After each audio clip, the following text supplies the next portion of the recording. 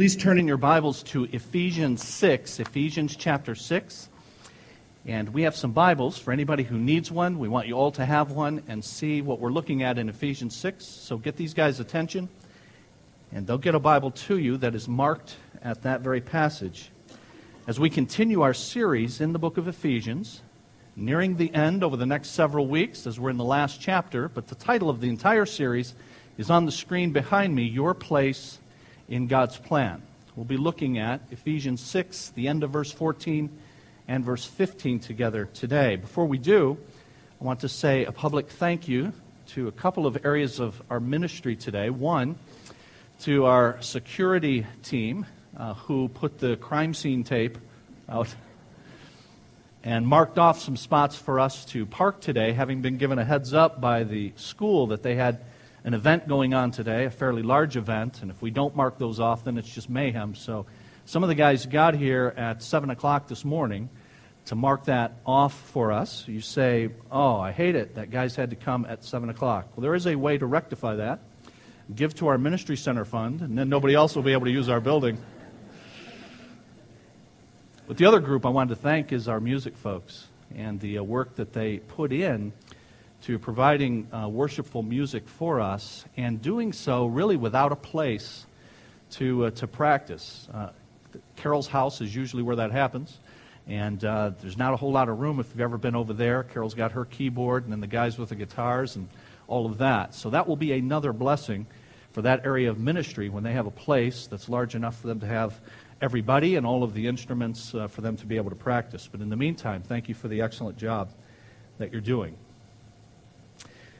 Those who know a bit of history will be aware that World War II, which for America began at the end of 1941, but you may know that World War II had begun for Britain a few years prior to that.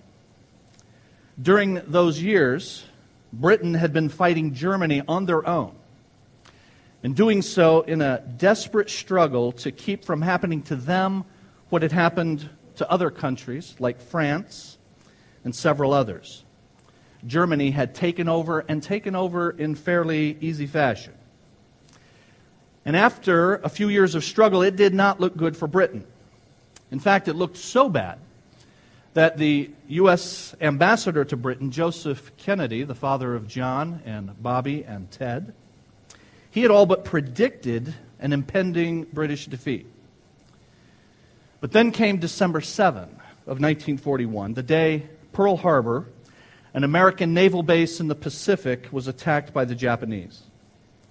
I'm going to read you a long excerpt from the diary of Winston Churchill, then Prime Minister of Britain. He made this entry the night of December 7, 1941, while he was with friends at Chequers. Chequers is the Prime Minister's retreat. And Churchill says this: I turned on my small wireless set shortly after the 9 o'clock news had started. There were a number of items about the fighting on the Russian front and the British front in Libya. And at the end, there was a few sentences being spoken regarding an attack upon American shipping in Hawaii. And then he says at this point it's somewhat confused as to what the particular message was. But he goes on to say, I personally did not sustain any direct impression, but Averill, my colleague, said that there was something about an attack on Americans, and in spite of being tired and resting, we all sat up.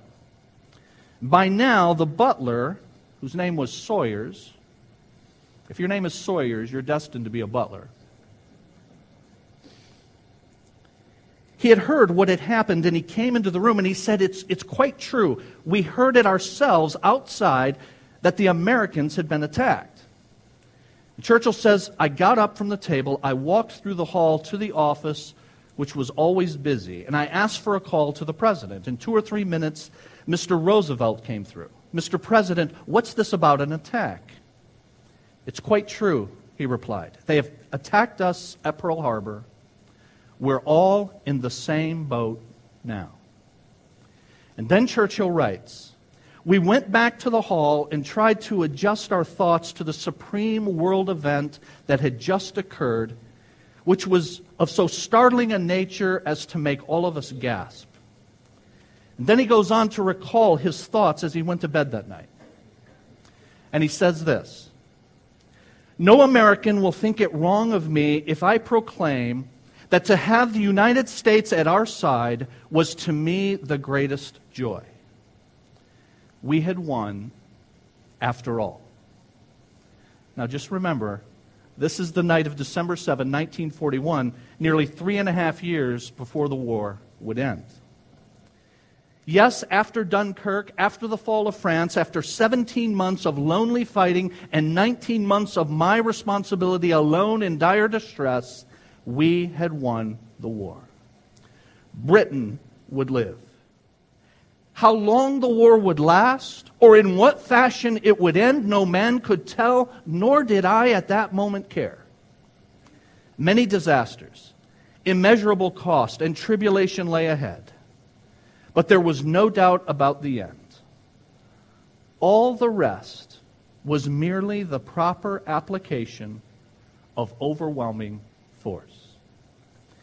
And in his last line in his diary for that night, he says this: "I went to bed and I slept the sleep of the saved and the thankful."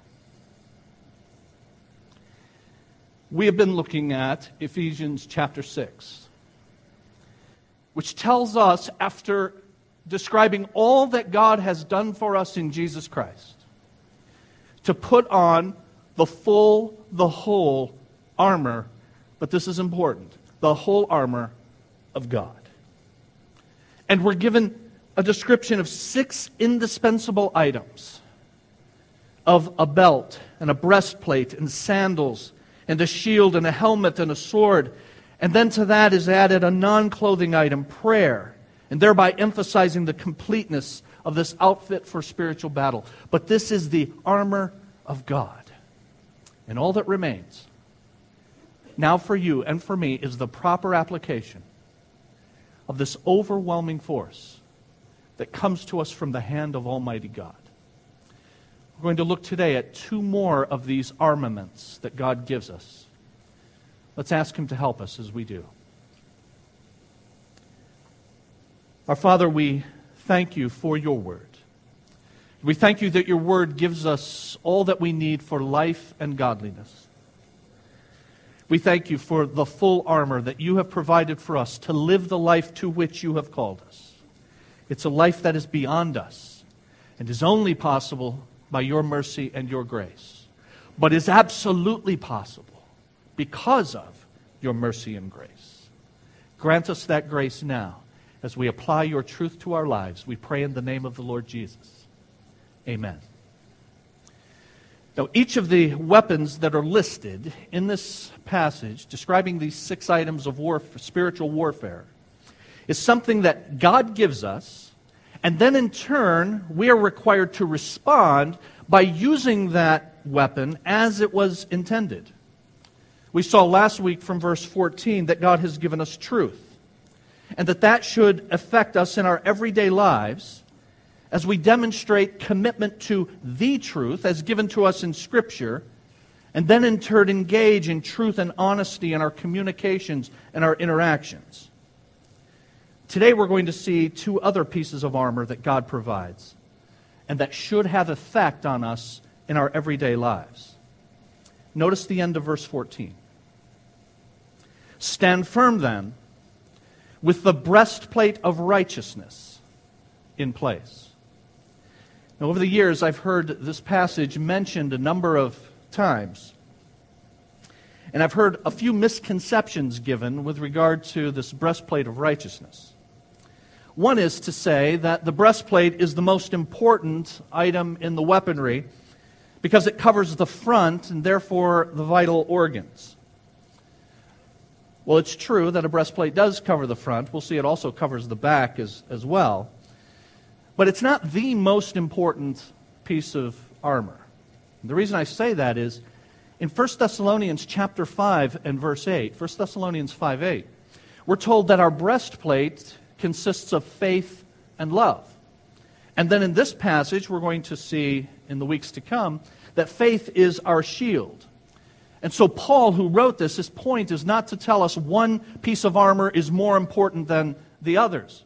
Rather, they're all absolutely indispensable. All of them are vital. None of them are optional. And I've heard it preached in the past with regard to this breastplate that the armor of a Roman soldier only covered the front of the individual, and that there was nothing on the back. But actually, this piece of armor for a Roman soldier was what was called a chain mail that covered the front and the back. But this breastplate, like each of the 6 pieces in the passage, is essential to our ability to engage in spiritual warfare to which we've been called. God gives it. We respond by using it as He intended, and that's why I say in your outline that was inserted in your program, I encourage you to look there. If we're going to be firm in our place in God's plan, then first of all, we must be right. We must be right. Now, when I say we must be right, I'm not referring to being right in our opinions, but rather being right in our relationship with God, which is what righteousness primarily refers to in Scripture. Our being right with God. And God gives us a way to be in right relationship with Him. But the mere fact that God has to do that means that we are not automatically in right relationship with Him. And so we put on this breastplate of righteousness, a righteousness, as we're going to see, that God provides for us, but I'm telling you that the mere fact that God must provide it means we don't automatically have it. The Bible teaches that we do not come into this world right with God. We are not naturally right with God. And in fact, whenever we try to do even right and good things, none of those things recommends us to God or is even pleasing to God outside of the means that He has provided for our righteousness. The Bible says this: all our righteous acts are like filthy rags to God. The Bible goes on to say famously, many of you are familiar with, all have sinned and fall short of the glory of God. And so we are not naturally right with God, not naturally righteous, and further, we cannot make ourselves right. Given this situation that even the good things we do, our righteous acts, are before God, outside of the means that He has provided for right relationship with Him, outside of that, all of our righteous acts are as filthy rags. All have sinned and fall short of the glory of God. Given that situation, what would most people prescribe in order to fix this situation? How would most people suggest we go about rectifying this? How does religion say for us to be righteous, for God to be pleased with us?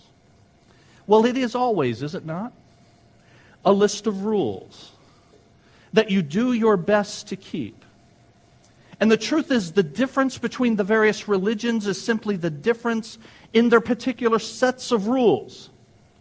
But at heart, it's all the same thing. Do these things well enough and you'll have a shot at being right with God. Let's put that to the test. God gave a very elaborate list of rules in Scripture, did He not? In the first part of your Bible, it's called the law. Now, most of us are familiar with the Ten Commandments, but the law actually consisted of 613 discrete commands and prohibitions. And most of those were simply explanations or practical outworkings of the foundational Ten Commandments. Now, with regard to that law given in the first part of your Bible, here's what Scripture says. If a law had been given that could impart life, then righteousness would certainly have come by the law. Now, I want you to notice the articles in that verse. If a law. If any law. If there was any list of rules, anywhere, any place, any time, that could impart life, it certainly would have happened by what's identified as the law. The one that we're all familiar with, the one that God gave in the first part of the Bible.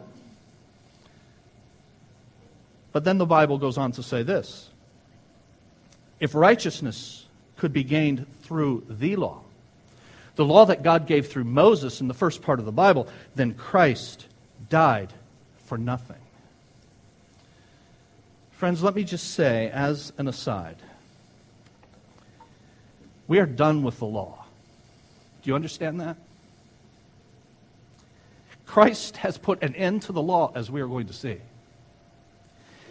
And I warn you, do not dabble in any way, shape, or form with forms of the law that put us under bondage to any aspect of it again. The Bible warns over and over again of that error. And yet there have been people who have attended this church, if you can believe that, who left this church because we don't preach the law properly. And to that I say thanks be to God. Because this will always be a church that preaches the gospel of grace, which is antithetical to the law, as we will see. Why did God give it then? If we are not under the law, if the law could not make anyone righteous, then what was God's purpose in giving it? The Bible tells us. The law has become our tutor to lead us to Christ so that we might be justified by faith. And so if I can't achieve righteousness before God by keeping rules, even this best list of rules, then what hope is there for me? Since I am not righteous and I can't make myself right, then what is it that I need in order to have this piece of armor called the breastplate of righteousness? What I need, friends, is a righteousness that comes from someone else. A righteousness that comes from outside of me. Wouldn't it be a wonderful thing if there was a righteousness that I could have and you could have, that you don't have to attain because you can't manufacture it, but someone else provides it for you? And that's what the gospel teaches us, that very thing. How do I know this? The book of Romans is a long and very explicit explanation of a righteousness that comes to us from outside of ourselves. And I'd like us to take some time to look at a number of passages that show that very thing. So I encourage you to hold your finger here at Ephesians 6 and then turn back a number of pages. If you're not familiar with the layout of your Bible, if you'll just turn back a few pages toward the front. Sorry to confuse you. Go to the left. Okay? And you'll find Romans. In Romans chapter 1.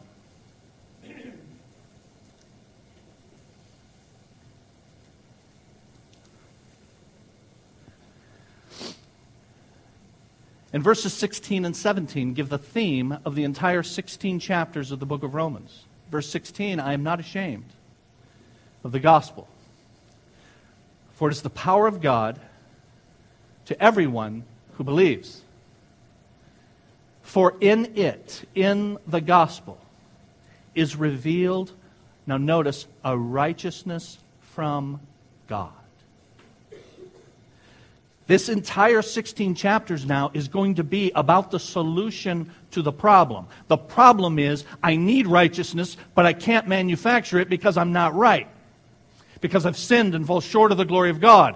And so now here's the solution. A righteousness from outside of myself that's provided by another. A righteousness from God that's called the good news, the gospel. Now why is this good news needed? Because the bad news is bad indeed. Verse 18 of Romans 1.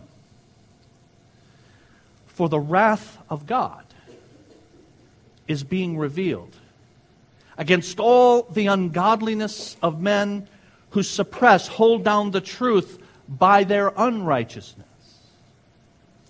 So why is a righteousness needed that's outside of us? Because God's wrath, God's anger, abides on all who have sinned against Him. That includes every one of us, as we'll be reminded in a bit. And that sad chronicle goes on for 2.5 chapters. All the way through the end of chapter 1. Through the entirety of chapter 2. Through the beginning of chapter 3. And then you come to verses 9 and 10 of Romans chapter 3.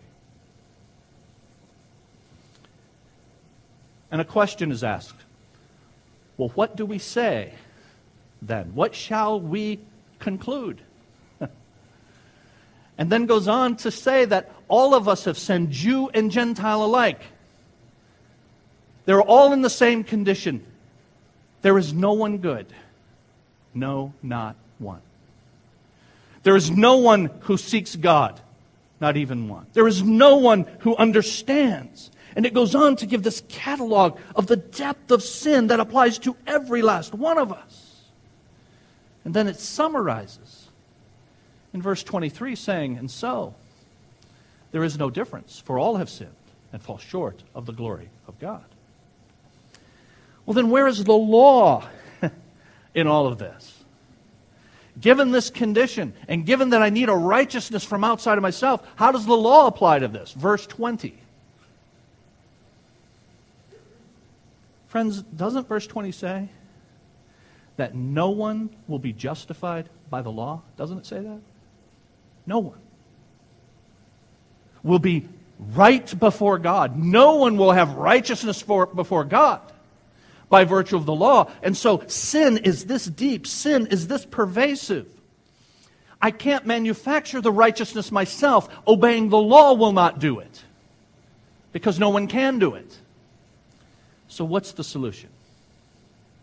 Verse 21 of Romans 3 takes you all the way back to the theme verse of chapter 1, verses 16 and 17. But now a righteousness from God has been made known, to which the law and the prophets testify.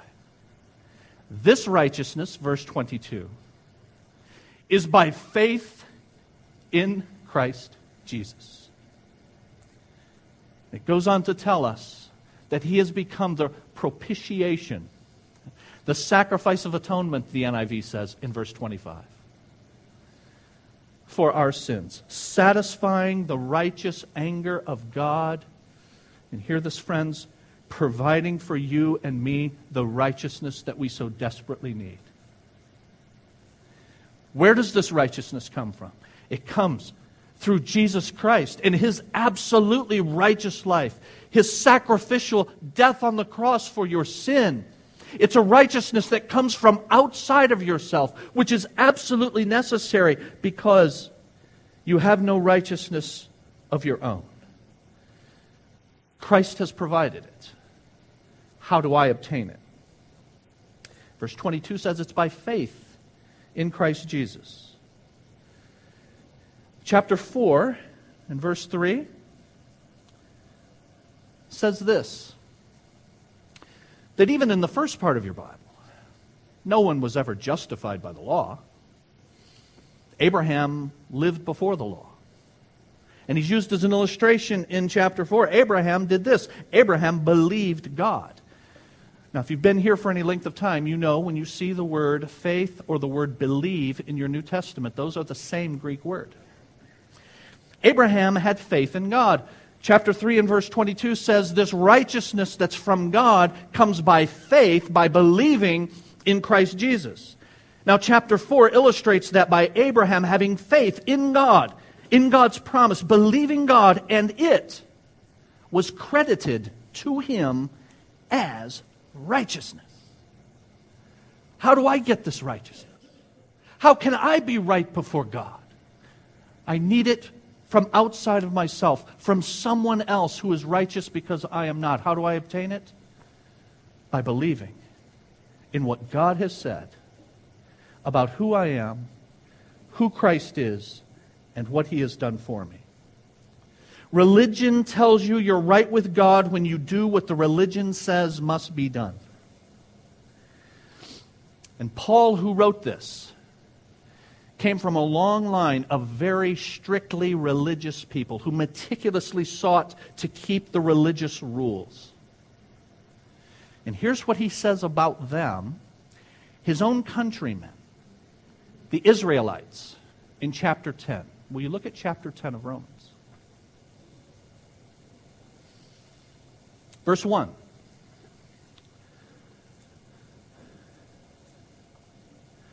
Brothers, my heart's desire and prayer to God for the Israelites, his own countrymen, is that they may be saved. For I can testify about them that they are zealous for God, but their zeal is not based on knowledge, since they did not know the righteousness that comes from God, and sought to establish their own. They did not submit to God's righteousness. Christ is the end of the law, so that there may be righteousness for everyone who believes.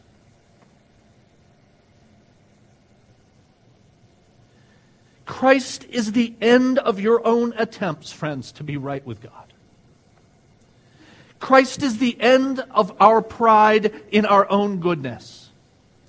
Christ is the end of your uncertainty about your relationship with God. Christ is the end of your search, and He is all you need.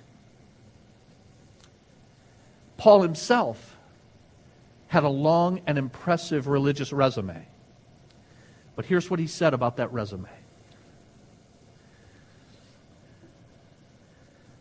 Whatever was to my profit, I now consider loss for the sake of Christ. What is more, I consider everything a loss compared to the surpassing greatness of knowing Christ Jesus my Lord, for whose sake I have lost all things.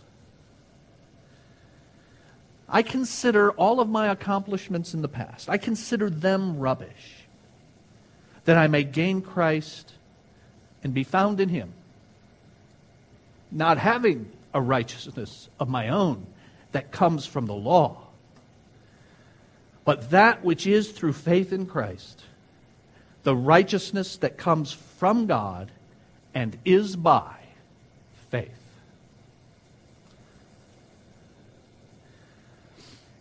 Now, some of you came into this room thinking you were going to a religious ceremony. But this is not a religious place in the sense that I've described. Keep the rules, whatever the rules are, so that you can please God and thus have a relationship with Him. This is a place where we preach Christ, whereas we sang, "Show us Christ." And Christ is your righteousness.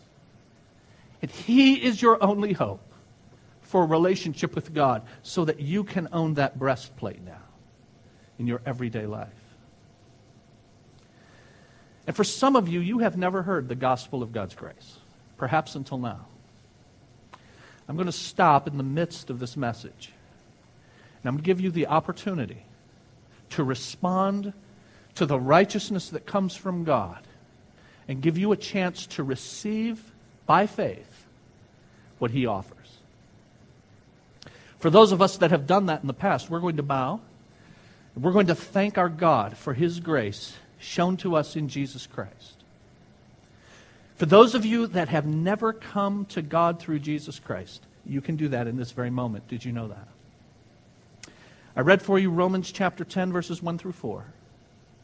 Verse 13 says this: "Everyone who calls on the name of the Lord will be saved." Now I'm urging you, friends, to call on the name of the Lord, and the Lord is Jesus Christ. And He has done for you what you could not do for yourself. He died on the cross and paid the infinite penalty for your sin. He lived an absolutely perfect life. He, in fact, kept the law. And He applies His sacrificial death and His absolutely perfect life to you when you call on Him, believing, faith, who you are, a sinner outside of God, and who He is, God the Son, who has done for you what you could not do for yourself. As we bow from your heart to God, call on the name of the Lord. Let's pray together.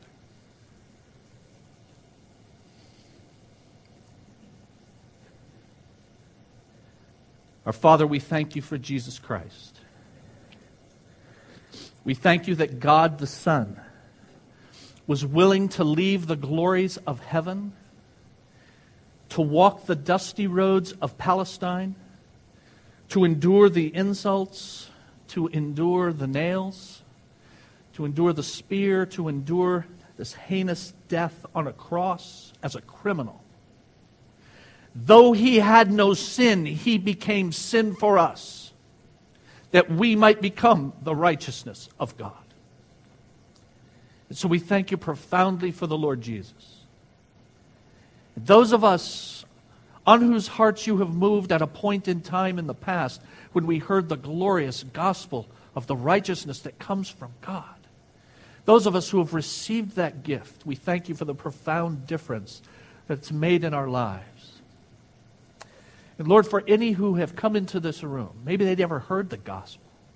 Maybe all they've known is a distortion of your truth through religion. I pray that right now this is revolutionary for them. From your word they are seeing that it's not about what they do, it's about what Jesus has done. And that your Spirit is moving upon their hearts, drawing them to yourself, causing them to see what they were once blind to. We pray that you would draw them to yourselves and do in them what you are doing in us. From the inside out, by the work of your Holy Spirit, conforming us to the image of the Lord Jesus Christ. We pray all of this in His name, and we will give Him alone the glory. Amen. If I'm going to take this piece of armor, the breastplate of righteousness, then first of all, I have to be right. I have to be right with God. But how am I right with God? Through the Lord Jesus Christ. I have to be right with God. But then secondly, in your outline, I must live right. I must be right. And then now, because I have this relationship with God through the person and work of the Lord Jesus Christ, I must live right. Now notice, I don't live right in order to have a relationship with God. I live right because I have a relationship with God through Jesus Christ. Now some, in fact many, take the approach that says, well, I can't keep God's rules. Jesus did it for me, so I really shouldn't sweat it, right? But the Bible teaches, in the book of Romans, as a matter of fact, and elsewhere, that if I've come to God through Jesus by believing who I am as a sinner and who He is as God the Son, living and dying for me, when I do that, I am, the Bible uses this language, united with Christ in His death and His life. That is, I am vitally linked to Jesus Christ. And so think of it this way.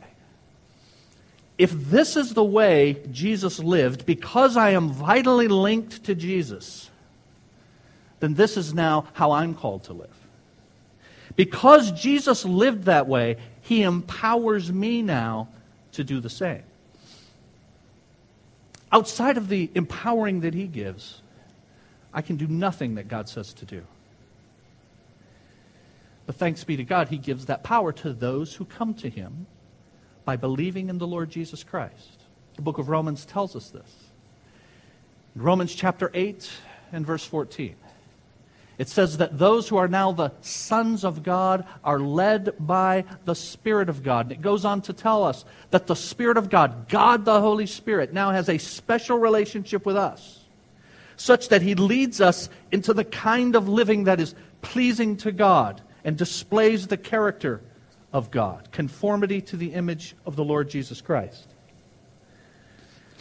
Romans chapter 7, Paul, again, who wrote that letter as well as Ephesians, laments the fact that in his own life, he doesn't do the things that he knows he ought to do, even the things that he wants to do. He's recognizing that even after having come to Jesus, he still struggles with sin. And so in the last part of verse 7, many of you have read this, or chapter 7 of Romans, many of you have read this, the things that I want to do, I don't do. The things that I ought not to do, those are the very things that I do. And then he says this, Who shall deliver me from this body of death? O wretched man that I am. And then in verse 25 of Romans 7. But thanks be to God, who gives us the victory through our Lord Jesus Christ. And then he lifts his countenance, as it were, from loathing about his own sin. And we come to chapter 8, and the very first verse of Romans chapter 8 is this: there is now therefore no condemnation for those who are in Christ Jesus.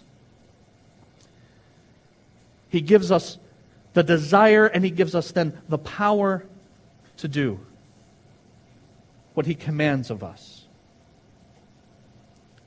What I have from God now is to issue forth through me in the life that Jesus now lives in me. The Bible says in 1 John chapter 2, you might jot this down, 1 John 2, verses 3 through 6. We know that we have come to know him if we obey his commands. Now notice, we obey his commands because we have come to know him. We don't obey his commands in order to know him.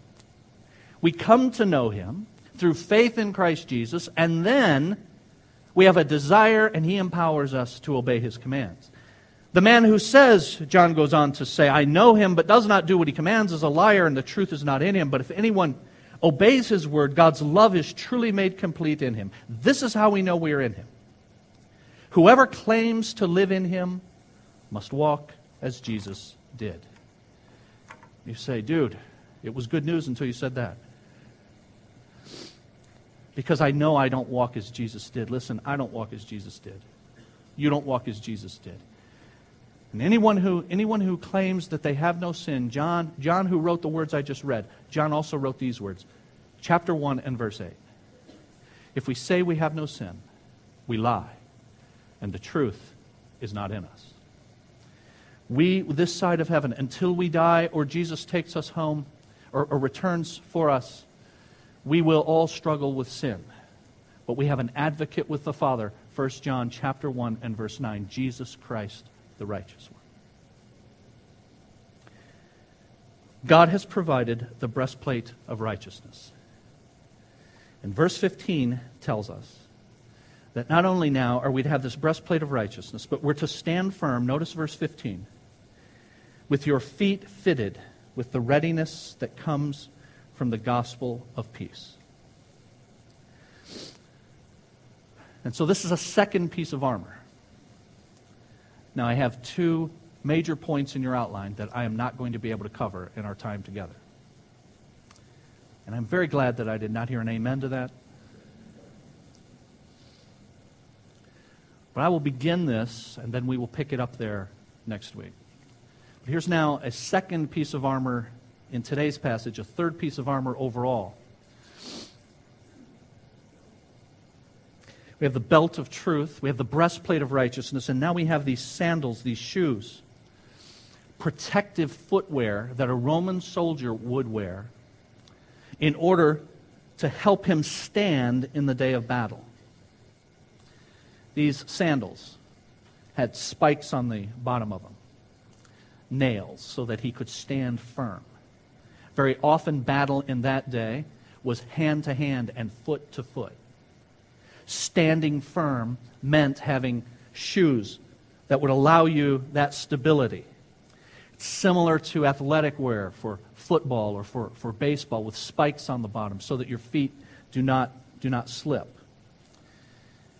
Now, when we think of the gospel of peace and feet that have the readiness, verse 15 says, the readiness of the gospel of peace, we think of that as one who is ready to share the gospel and ready to run to share the gospel and to spread it far and wide. That's not what it's saying. It's saying that we are in this battle, and part of the armor for our battle includes protection for our feet and also stability for the fight. I'm protected by the good news. It says the gospel of peace, as it's called in verse 15. Now, just as with righteousness, we must do these two things. I'll let you fill them in, and then I'll explain them next week. We must be at peace, and we must live at peace. I hope you'll be able to be with us next week so that we can look at what the Bible says about the peace that we have with God. The peace that as a result of that we can have with one another. And the peace of God that He provides that transcends all understanding. Let's bow together.